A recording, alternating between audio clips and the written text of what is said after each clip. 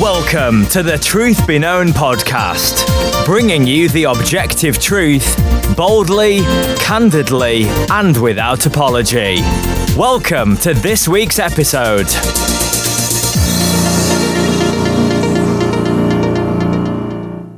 Welcome back to another episode of the Truth Be Known podcast. I'm Nathaniel Jolly. And I'm Eki Tepsipornchai. Well, brother, it's good to see you again for this episode. Our last episode, I always love having Phil Johnson on. He's full of wisdom, full of grace, just an incredibly smart guy with always has great things to say. Yeah, he and for those that are listening, he likes to just shoot from the hip. A lot of other people that come on usually want to know ahead of time what are some of the questions, what we're going to talk about, which is I would want the same thing. But he said, yeah, let's just shoot from the hip. So everything you hear is just him responding to questions that he's hearing from us for the first time. Yeah, well, I found out something new about Phil this last episode. He's almost 70 years old. He's ancient. And he looks so good. I mean, I could easily have pegged him in his, mid to late 50s. And so anyway, right. If you're listening and you haven't heard that episode, it's the one before this one, I think 114. Go listen to it. You'll be blessed by that. Well, last week we had a good episode. This episode, I think, is going to be equally good and incredibly important. So we're going to ask the question, what does it mean to speak truth in love? And that's such a huge topic today because the word love is undoubtedly the most abused, misused, misunderstood word in our current culture, I think. I don't think there's any other word out there that's used and even used against Christians than this word love, right? We hear it all the time. Yeah. And oftentimes even people refer to you're supposed to speak truth in love, right? The biblical verse, even we hear that from unbelievers, right? Trying to use our text against us. And the problem is that their definition of love and God's definition of love are two worlds apart. Yeah, the definitions of words matter, and in this culture today, we see a lot of just redefining of words. Even someone who's not a believer, who's just trying to be logical and rational and trying to stick to word meanings, will know that. For instance, racism has kind of taken on a new form. But you're right. When we look at the Bible, there's a lot of words, including love. Love today has become something very subjective. It's very feelings and emotions based, right? But when you read about love in the Bible, you don't see that. And then not only that, but we're talking about speaking the truth and love. And truth has also gone away from being something that is objective to something that is very subjective. You have your truth and you have my truth. So you put these words together, speaking the truth in love, and now you've got a completely different view of what that means from a biblical standpoint versus what it means from the worldly standpoint. And we as believers, we want to seek out to understand, what did God mean by this? It doesn't matter what the world means, doesn't matter what each person means. What did God intend when he had Paul write down these words? Yeah, absolutely. And, I think so. We need to understand when the world uses the term love, again, you hit the nail on the head. They're speaking of something that's subjective, right? Their definition is essentially rooted in emotionalism, in feelings, right? And so you hear this kind of thing all the time. Well, a man meets a woman and he fell in love, right? Air quotes. Yeah. And they get married because he fell in love. And then a couple years later, they get divorced. And why? Well, because they're no longer, quote unquote, in love. Well, why is that? Well, it's because their understanding of love is rooted in a feeling, right? So you wake up one morning and you just don't feel good about the person you married. And so you think, okay, well, we're not in love. And so let's just get a divorce. That's how the world operates when it speaks of love. It's very subjective, right? What one person loves, another person doesn't have to love. Truth, you mentioned, has become subjective. We see that just in the phrase, my truth or your truth. Right. Well, there's no such thing. There's just truth, right? There's just truth. You can either believe it or you can reject it. And whether you believe it or reject it really makes no difference either. It's the truth is still the truth. And so we can't get caught up in the world's definition of love. And I think that has happened to a lot of Christians, right? I mean, I've met Christians who struggled during the whole COVID stuff with making their own medical decisions and made decisions that they didn't necessarily want to they didn't want to make, but they made them because they were afraid that it wasn't loving, because that's where the pressure was being put. And these are, lovely people who were trying to do the right thing, who maybe didn't have as good of a grasp on some parts of Scripture as they could have or as they should have. But that's not really the point, right? The point is they wanted to do the right thing by God. And because they didn't understand the difference between the world's idea of love and God's idea of love, right? They made choices that they wouldn't have wanted to make, and that they didn't have to make. And so we see this creeping in even worse ways than that, right? Ways that are even far more vile, I think. But, in reality, you go back to the husband and wife example of falling in love. You can love someone when you don't feel in love. I mean, we all get this, right?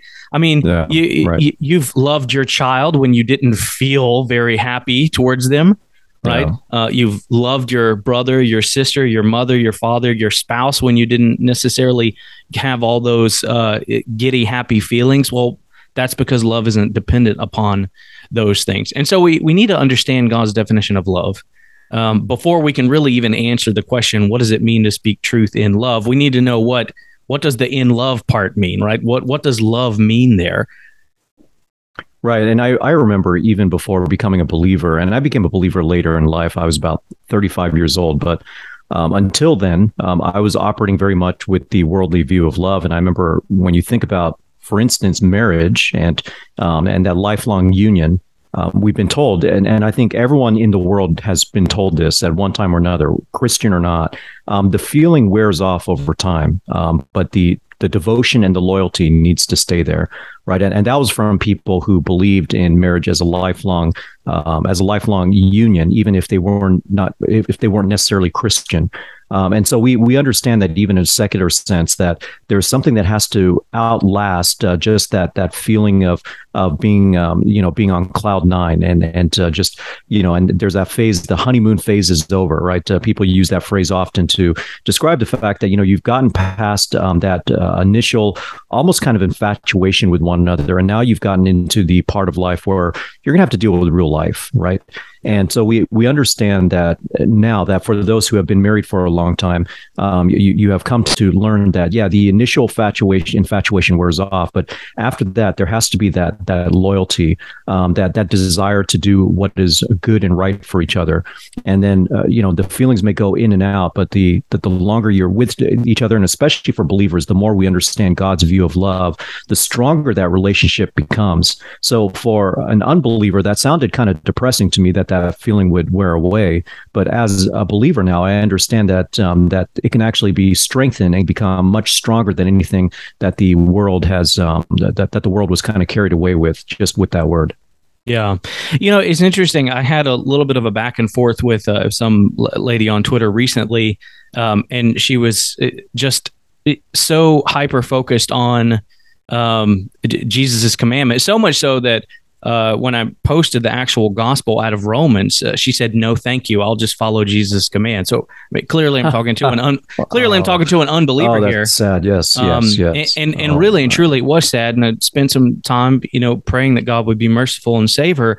But she pointed to what she called the greatest commandment, and she got part of it right, which is where the Pharisees are trying to trap Jesus, right? And they say, "What's the greatest commandment of the law?" And he says, "Love the Lord your God with all your heart." And then the second one is like it, love your neighbor as yourself. And so she rejected the actual gospel and said she'll just follow that. All of the theological errors in that conversation aside, it's really interesting. that so oftentimes that would get pointed to. And I would agree that what Jesus was saying was a perfect demonstration of what love is. It's just the problem is that most people don't realize, essentially, he just summarized the Decalogue.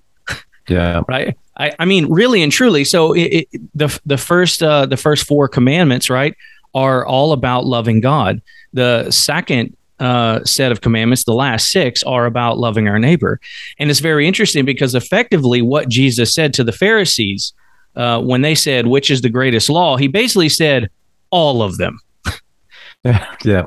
I mean, he just summarized them, right? You go through and the Ten Commandments, it's incredible. We just finished a series about that. The Ten Commandments so demonstrate love, and I think we don't often view it that way. But if you love God, you're not going to have any other gods before him. If you love God, you're not going to take his name in vain, right? If you love God, you're not going to have any idols, make any images. If you love God, you're going to honor a Sabbath. And then if you love your neighbor, guess what you're not going to do? You're not going to murder them. You're going to honor your mother and father. They're also your neighbors. You're not going to commit adultery. You're not going to steal, and you go on down the list, right? Perfect example of how to love. And what's really interesting is, you know what you don't find in the Ten Commandments? Not in a single place, a feeling. Yeah. Right? Now that's not, exactly. And Jesus Christ said multiple times, if you love me, you obey my commandments. So we hear that often when he was up in the upper room. And while love, we understand in the Bible. Now, let me back up a little bit. I'm looking at Mark chapter 10 as an example. So Mark chapter 10 is the rich young ruler.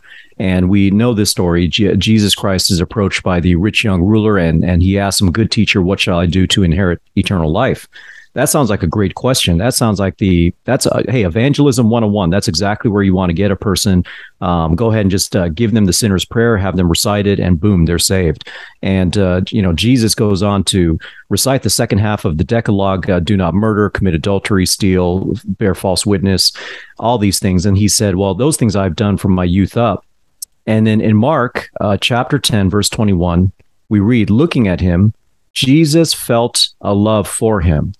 So we're not saying that love is devoid of any kinds of feelings, but we have to understand here that when it says Jesus felt a love for him, this is still not, I would argue, this is still not the worldly love.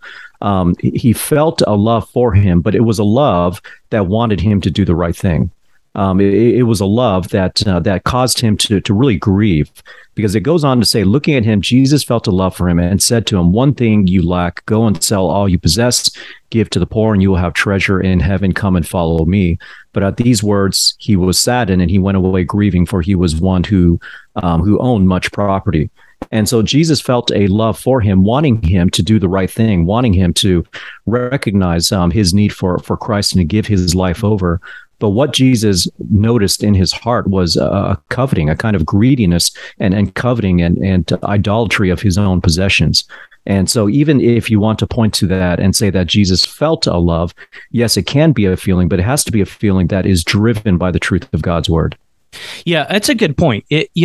We can have many different feelings, right, alongside love, but we've got to understand that love in and of itself is not most often what would honestly be infatuation when we're talking about relationships and things like that. And so you can have a feeling of happiness, and while you're considering love, but those two things aren't inseparable, right? They're not one and the same, and so we've got to recognize that. And so it's interesting. You go to Scripture. So we asked the question, okay, we looked at the Ten Commandments. We see that those are clearly ways to love.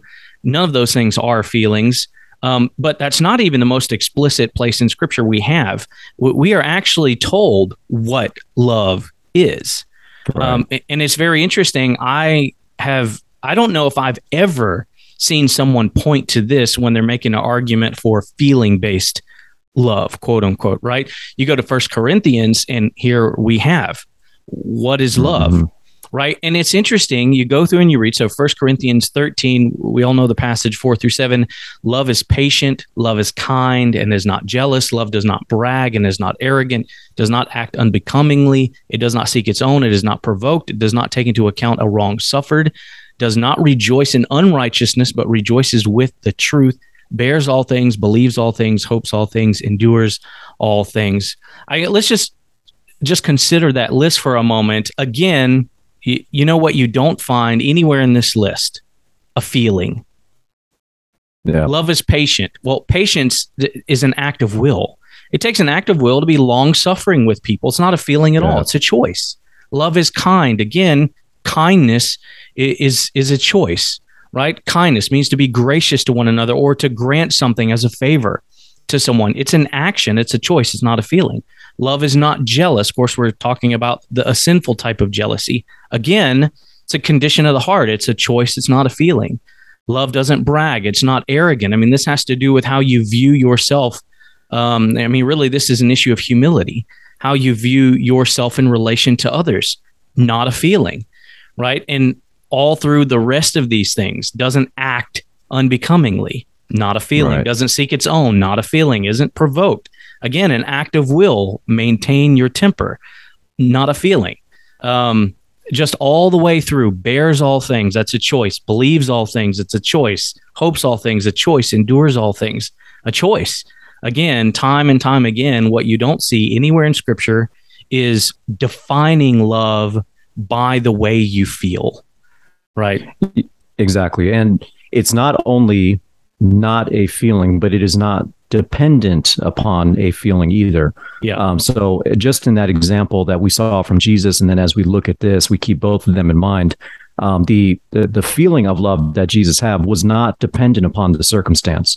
And here, when you look at these things, even if you don't feel the kind of worldly love that the world often falls into, these are all things that you can still do. And this is how you express love. Now, what's interesting is that in verse 6 says, does not rejoice in unrighteousness, but rejoices with the truth. You could argue that rejoicing is from the heart. It is feelings based. And yet look at what we're seeing here. It does not rejoice in unrighteousness, but rather rejoices with the truth.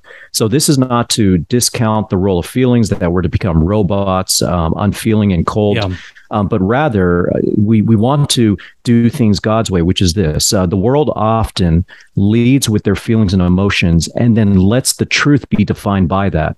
That is exactly why we live in a world today where truth is now subjective, my truth, your truth, because we allow our emotions to get in front of us, our emotions and our feelings, and then we define our truth to match what basically we think makes us happy. And this addresses and explains a lot of the worldly phenomena that we have around us, the LGBTQ movement, the gender fluidity and all that, which is really just fool's gold.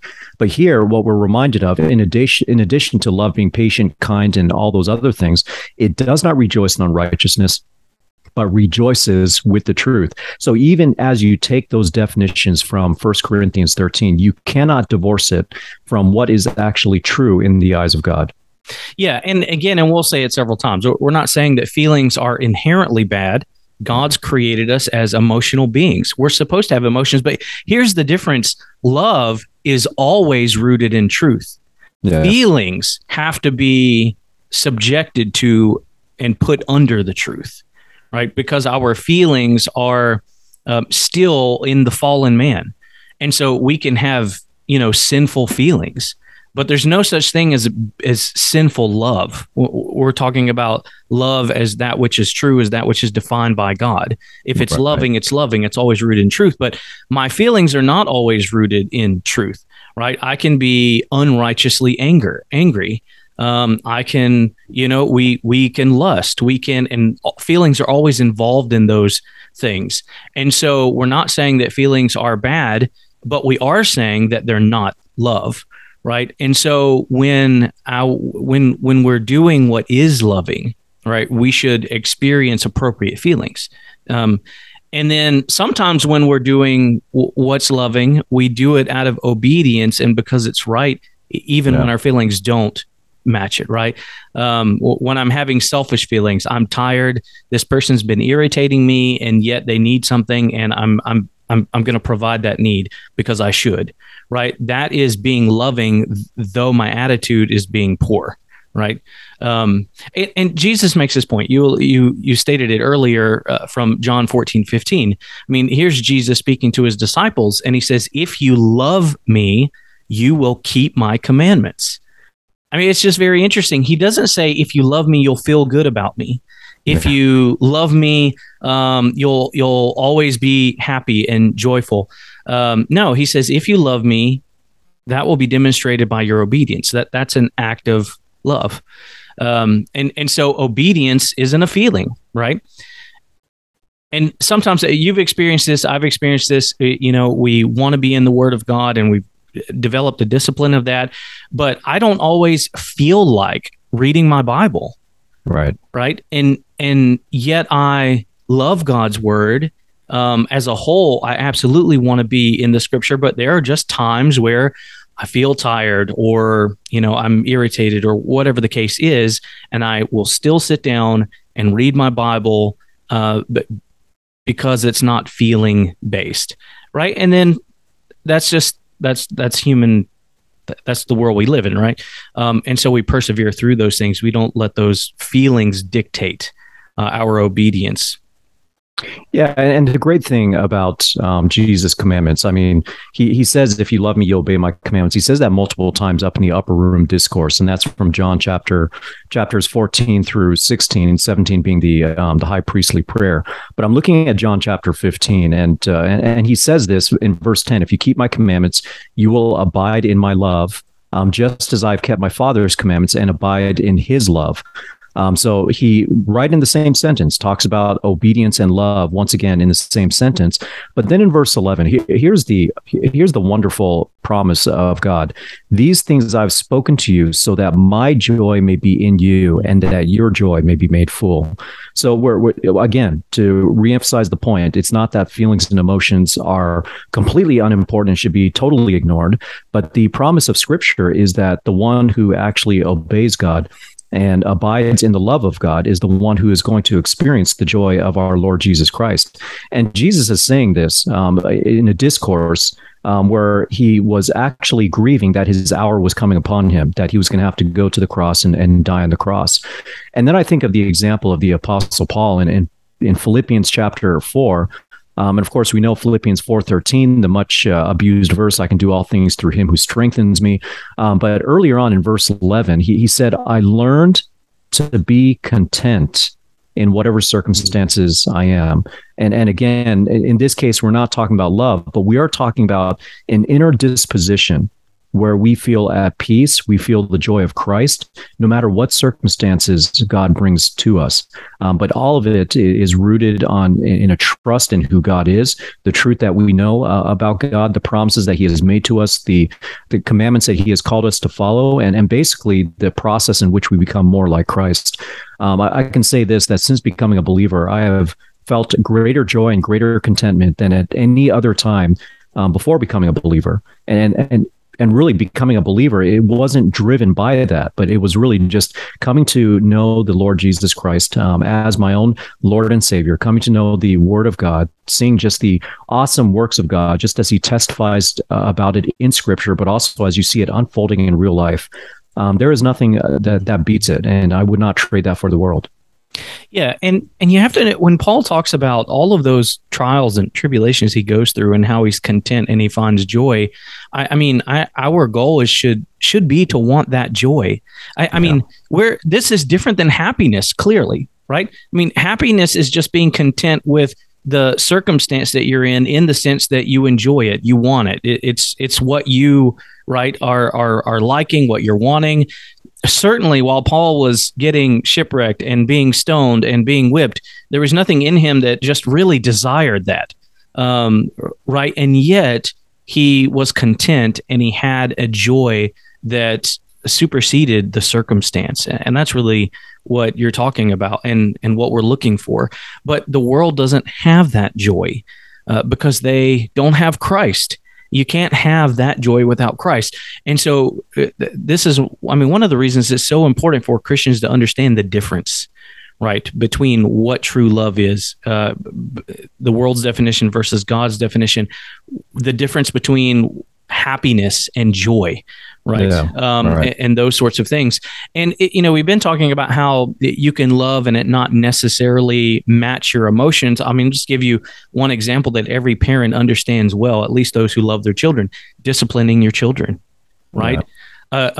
A loving parent is never going to enjoy having to discipline their children, and yet they do it out of love for the sake of the child. Right. Hebrews 12:6. I mean, it says, "For the Lord, for those whom the Lord loves, He disciplines and He scourges every son whom He receives."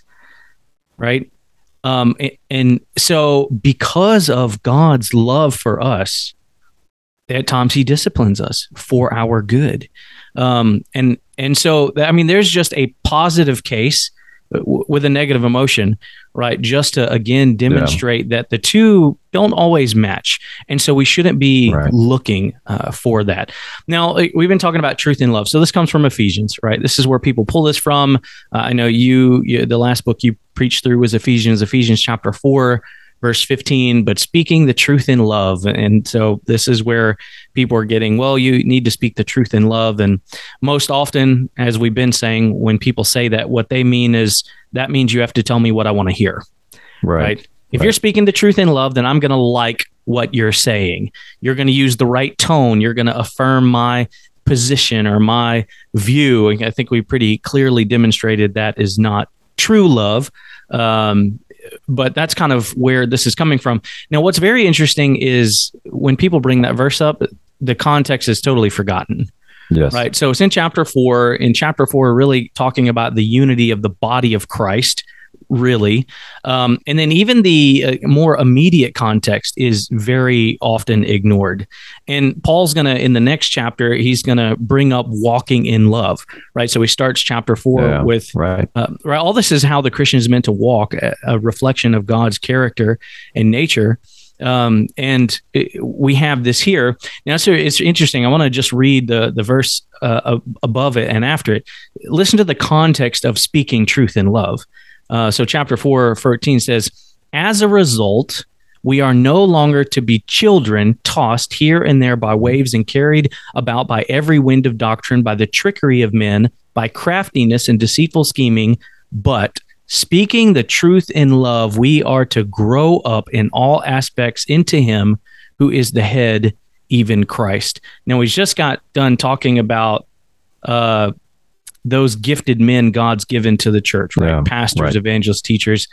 And now he's talking about maturity. And so this is in the context of speaking truth to one another in such a way that you're being matured doctrinally, no longer tossed here and there by different winds of doctrine. That's an important context.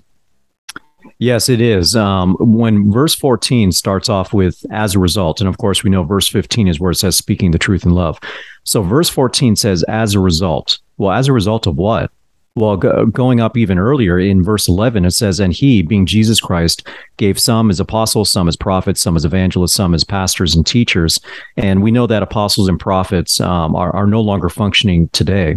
And verse 12, it says, though, that these other roles, the evangelists, pastors, and teachers, what are they there for? They're for the equipping of the saints for the work of service to the building up of the body of Christ. Now, who are the saints? That's basically all believers. Equipping, that is not physical equipping, that is spiritual equipping. The more you know about the Word of God, the more you are equipped. And of course, we understand that the equipping culminates in chapter 6 when he introduces the armor of God. So all the equipping of the saints for the work of service is to help build up the body of Christ until we attain to the unity of the faith and the knowledge of the Son of God, to a mature man, to be to the measure of the stature which belongs to the fullness of Christ. So we as a body of Christ are to continually mature. Romans chapter 8, verse 28 and 29 says that all things come together for good for those who love God and are called according to His purpose. But in verse 29 says we are predestined to become conformed to the image of Christ. And this is what I really see in verse 13, that we are all as a body of Christ being built up and we're growing into maturity so that we as a body become more and more like Christ as we function as the body of Christ. So then verse 14, as a result, says we are no longer children. And this is all doctrinally based, as you mentioned. We're not easily led away. We're not easily deceived, but rather, verse 15, speaking the truth in love. So in the contrast, with the contrast of verse 14, saying we're not children being led away by all these philosophies, false doctrines, the trickery of men, craftiness, whatever have you. We're speaking the truth in love. What is that truth? That's the truth of the scriptures that the pastors and teachers are tasked with equipping the body. So you're speaking the truth in love to help one another avoid these traps, to be more like Christ and to walk in the love that God has defined for us, not simply what we necessarily feel. Yeah. And then he goes on to reinforce that, right? In verse 17, he says, so this I say. In other words, in light of what I've just told you, now this thing. He says, and affirm together with the Lord. And so he even brings in the Lord right here as to add weight to his statement. He says that you no longer walk just as the Gentiles also walk. Now he's talking about back really a reference back to the very first verse, walking in a manner that's worthy of the calling. He's talking about an obedient life. So speaking the truth in love, right, it really centers around speaking God's truth to one another in such a way that it calls for our active obedience to Christ. That's what it is. That's the context of this passage. So to use it in any other way is to rip it kicking and screaming, as some would say, out of its context. Yeah, and exactly. And like we said, the culmination of this is the armor of God. And the armor of God is meant to help resist the schemes of Satan, to protect ourselves against his flaming arrows, to be able to walk in a manner that glorifies him, that is worthy of the calling by which we've been called. That is the central commandment of Ephesians, and it culminates with that armor of God. That includes also the sword of the Spirit, which is the word of God. So all of this, when you look at Ephesians together, Paul is really making the strong case that the salvation that we have enjoyed, the redemption, and all the wonderful blessings in Ephesians chapter 1, 2, and 3, and of course in chapter 1, he says we've been blessed with every blessing from the heavenly places. All of that is meant to motivate a walk. Now, you said something earlier that I do want to reach back to, that we may not always feel it. And sometimes we just have to obey, knowing that it's the right thing to do. Now, that's not the same thing as legalism. Okay, now legalism is there's no motivation. There's no focus on Christ. It's just obey. And we are admitting that there are times where we're not going to feel like we want to obey, but we obey because we know it's the right thing for us to do. And it's just like, and you use the earlier analogy of a parent to a child, which I think is a great analogy. I think parents understand this a lot. You know, you're not always going to feel in the mood to serve your child by taking him to school or going through his homework or doing a Bible study with him. But you do those things because you know it's the right thing to do. So even if you don't feel it, maybe you feel like you'd rather just lay back in bed, or maybe just do something that have a cup of coffee or go out with some friends. You may be feeling a lot of things other than your duty to your child, but what keeps you going is knowing that this is important. And for us as believers, a great example would be the Sunday morning service. I would be lying if I said that every single Sunday morning I had the greatest amount of love and affection and excitement and enthusiasm to get into the Sunday service and to worship God. The truth is, there are some Sundays where I feel like I'm dragging my feet. But you know that you need to be there. You know that you absolutely need it. Now, of course, we as pastors, we have to be there. But even before I was a pastor, I knew that what I needed the most on Sunday, if I didn't feel like going, was I needed to go. Because a lot of times when I went, first of all, I know it's good for my soul, but I also know that God's going to bless that. And a lot of times I'm going to hear what I need to hear. I'm going to come across people I need to see. I'm going to be encouraged by words I need to be encouraged by. So this is all to say that when you have a love that God defines, it is not only realized through the obedience to God, but it also helps drive us towards obedience even when we feel like not obeying. Yeah, amen. And all of this, if people haven't brought this together yet and gotten it, love consists of actions, right? I mean, we've talked about how it's not a feeling, but love is inseparable from action. If you can define, if your definition of love doesn't include actions, it's not a biblical definition of love. I mean, ultimately, love consists of actions in another person's best interest, regardless of feelings involved. That's what it is. And so it is, in fact, unloving, right, to agree with someone's worldview if that worldview is detrimental to them. It is actually unloving. Yeah. Right. To help make someone comfortable in their sin, as though it's acceptable before God, is an incredibly unloving thing to do.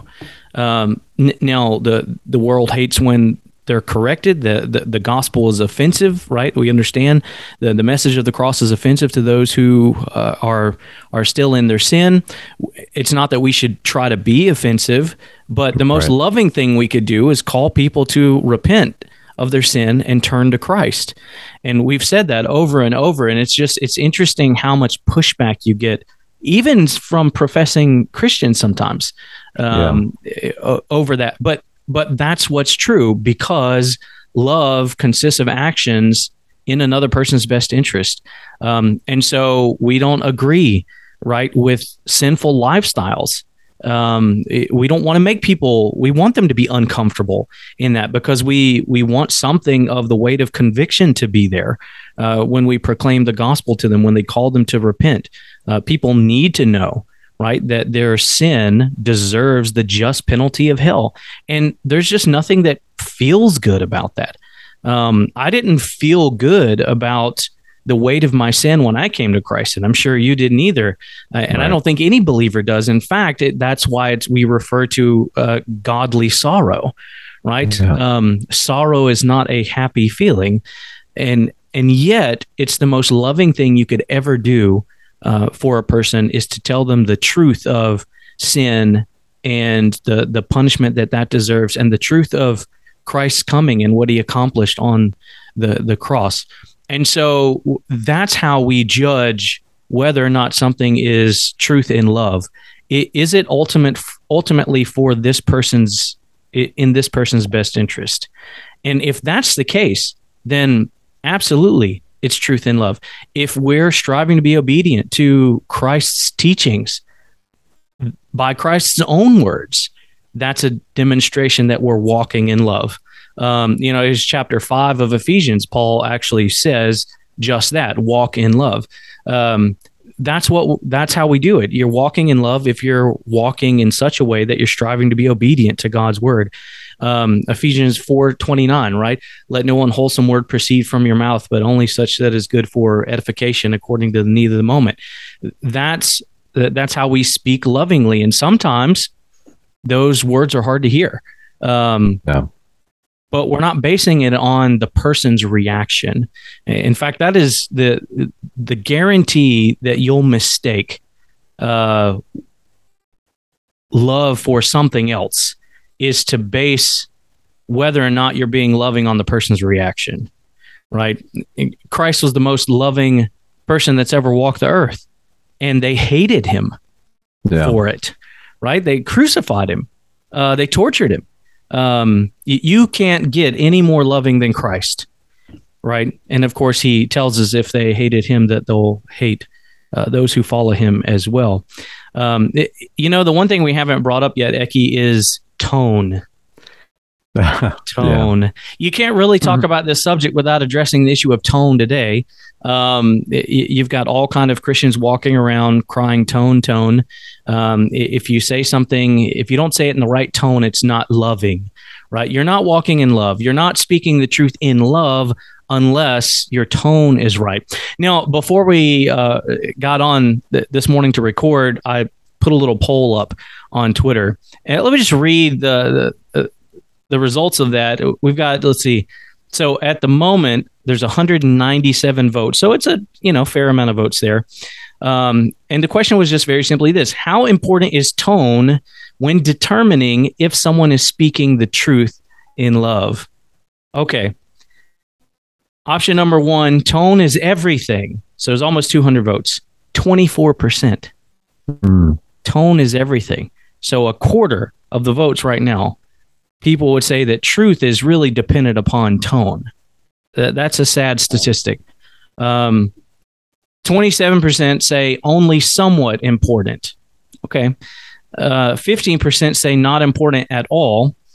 And the last option that I gave was important but not necessary, 34% on that one. Interesting statistics. Yeah, what are your thoughts on that? Yeah, my mind goes to the deacon Stephen. The deacon Stephen in Acts, I want to say chapters 5 and 6, or no, 6 and 7. He gives in chapter 7 just a brilliant exposition of the Old Testament and the fact that the real temple of God is not created with human hands, but he ends it by really calling the Jews to account, saying that you have resisted the Holy Spirit. And I don't think that his tone there would have been met by modern world judgment as being a loving tone, but he was speaking the truth that they needed to hear. Now we know from 1 Peter chapter 3 verse 15 that we want to be prepared to give a defense always for the hope that is within us, but we want to do it with gentleness and reverence. So certainly we don't want to be screaming at people, and we do want to, as much as possible, have a good and inviting tone. But the tone does not make what you're sharing true or untrue. It's really just a matter of how we share it. And depending upon the circumstances, if you were to study the life of Christ, I think you will find that there were all kinds of situations where his tone could be seen as what we would deem as very gentle and very kind. And at other times, the world would probably think his tone to be very unkind. Matthew chapter 23, he's saying, "Woe to you, scribes, Pharisees, and hypocrites," right? Paul in Galatians chapter 1 talks about, if anyone comes to you bringing a gospel that is contrary to what we have brought to you, let him or her be accursed. So we recognize that there is value in wanting to be kind and reverent and gentle when we're talking to people, but that is not a substitute for the truth. It is a way that we strive to be able to present the truth. But there are certain situations, as we learn from the Apostle Paul and from the Lord Jesus Christ, where you have to call a spade, and a lot of times there are certain words and messages that you can share that it doesn't matter what the tone you have, it's not going to be received well. And so you just have to put the message out there, and then not turn the tone into your idol. Think about Jesus clearing the temple. When he made the scourge of cords and just whipped people out, overturned tables.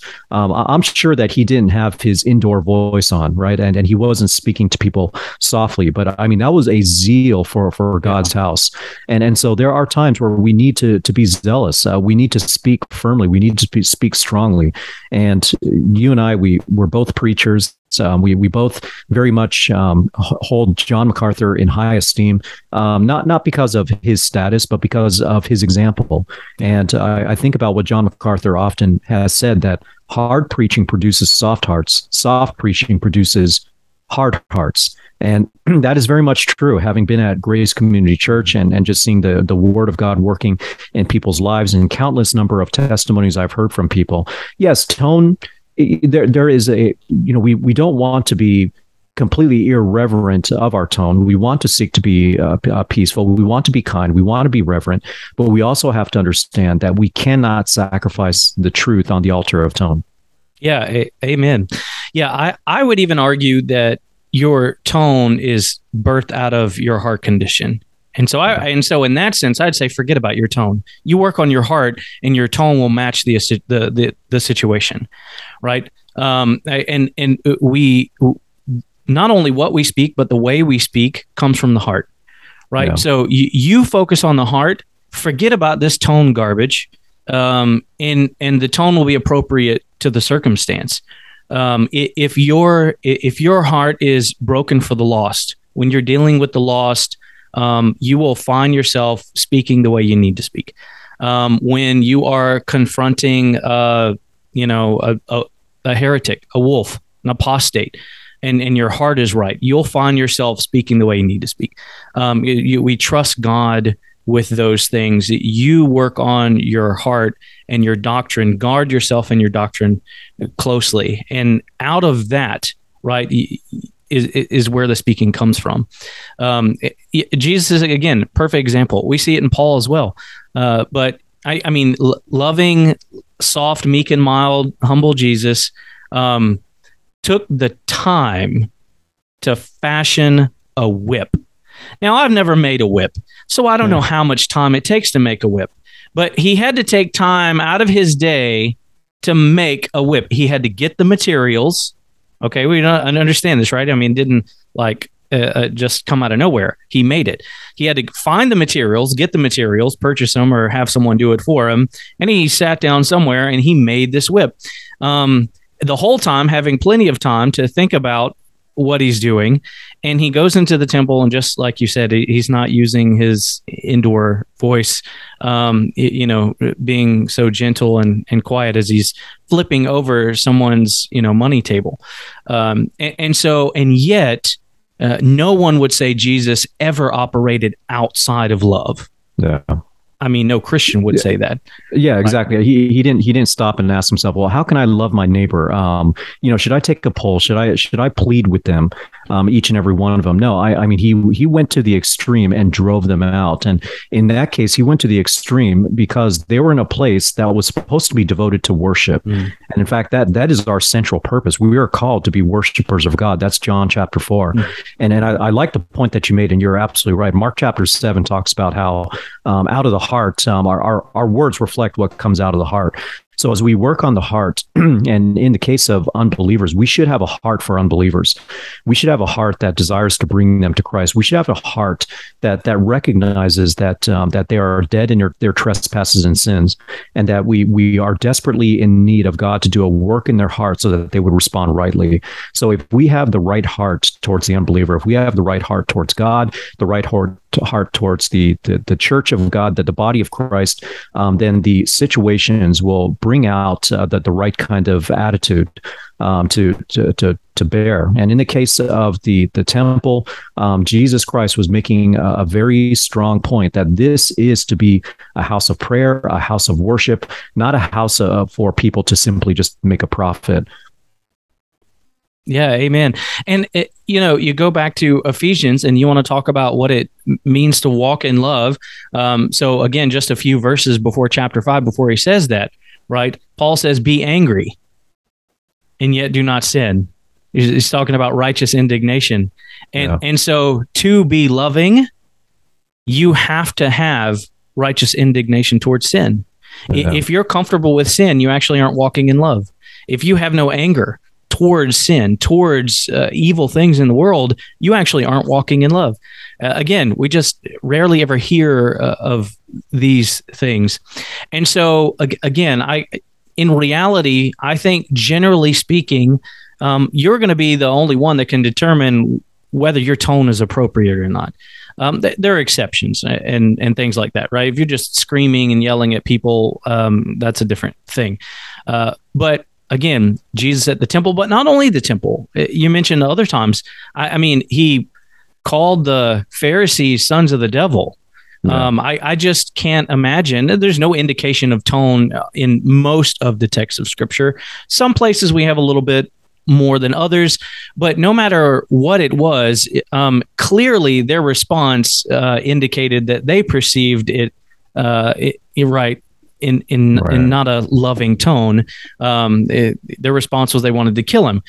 Again, Stephen's response was that they did kill him, that they stoned him. And so today we have this idea of, and this really comes from pragmatism in the church.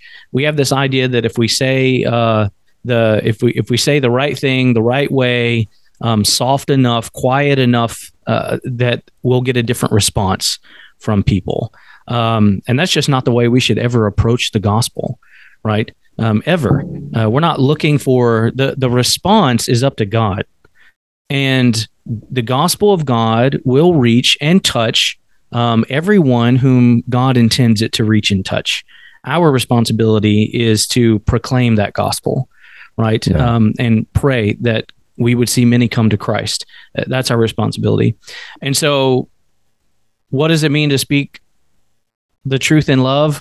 Well, primarily it's rooted in our actions meant for the well-being of others, which is rooted in the truth of God's word. That's really what it comes down to. It's not as complicated as our culture has made it. In fact, it's not complicated at all. Love God, seek to be obedient to his word, and we love our neighbors primarily by the gospel proclamation, and we love one another in the body of Christ by speaking the truth in such a way that it will grow them and mature them in the faith. That's what it means. Yeah, Jesus Christ said to make disciples of all the nations, baptizing them in the name of the Father and the Son and the Holy Spirit, teaching them to observe all that I have commanded you.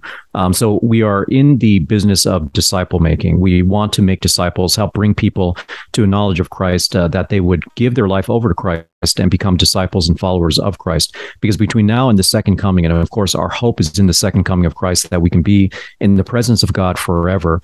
Between now and then, the only thing that is eternal is the souls of men and women.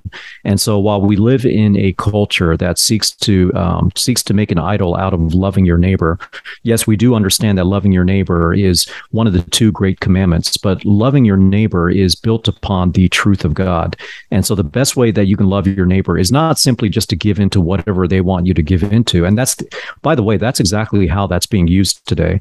It's being used in a very pragmatic way to say, let's love our neighbor by accommodating every kind of sin that they enjoy, every kind of lifestyle that they want to follow, every perversion of truth that they want to believe.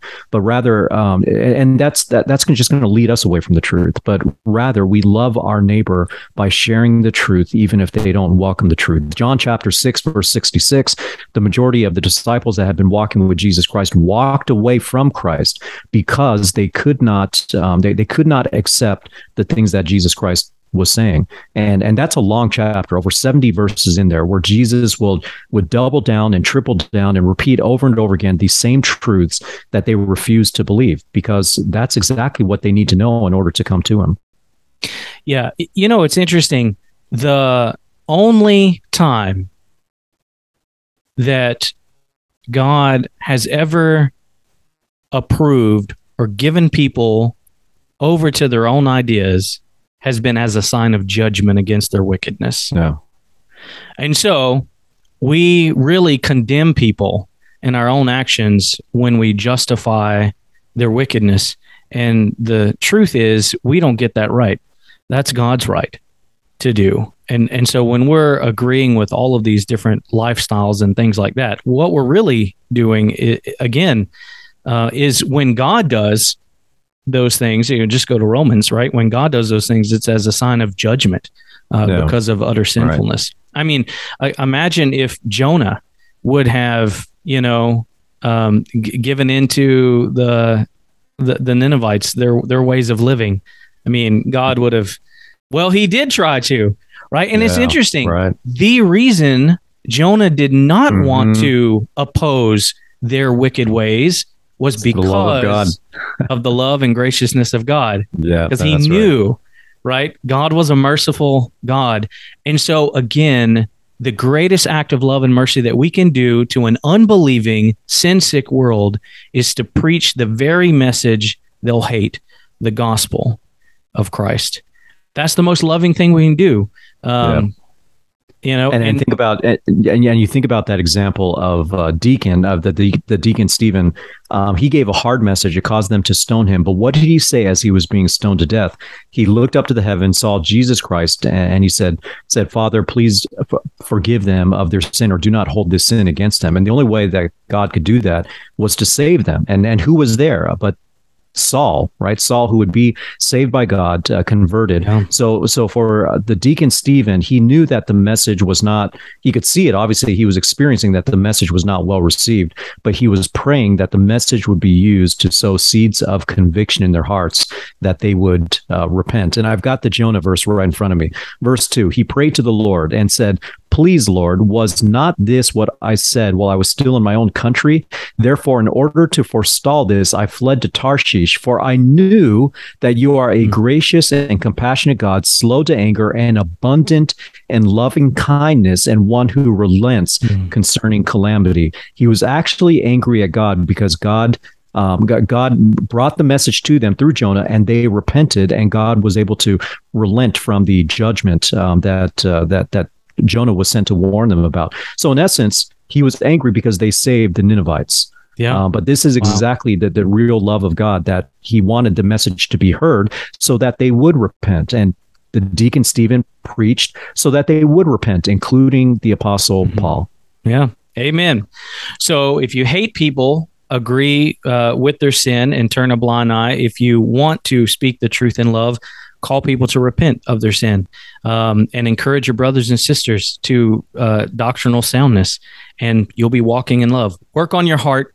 Forget about tone, because out of the abundance of the mouth, the mouth speaks out of the heart. So work on your heart.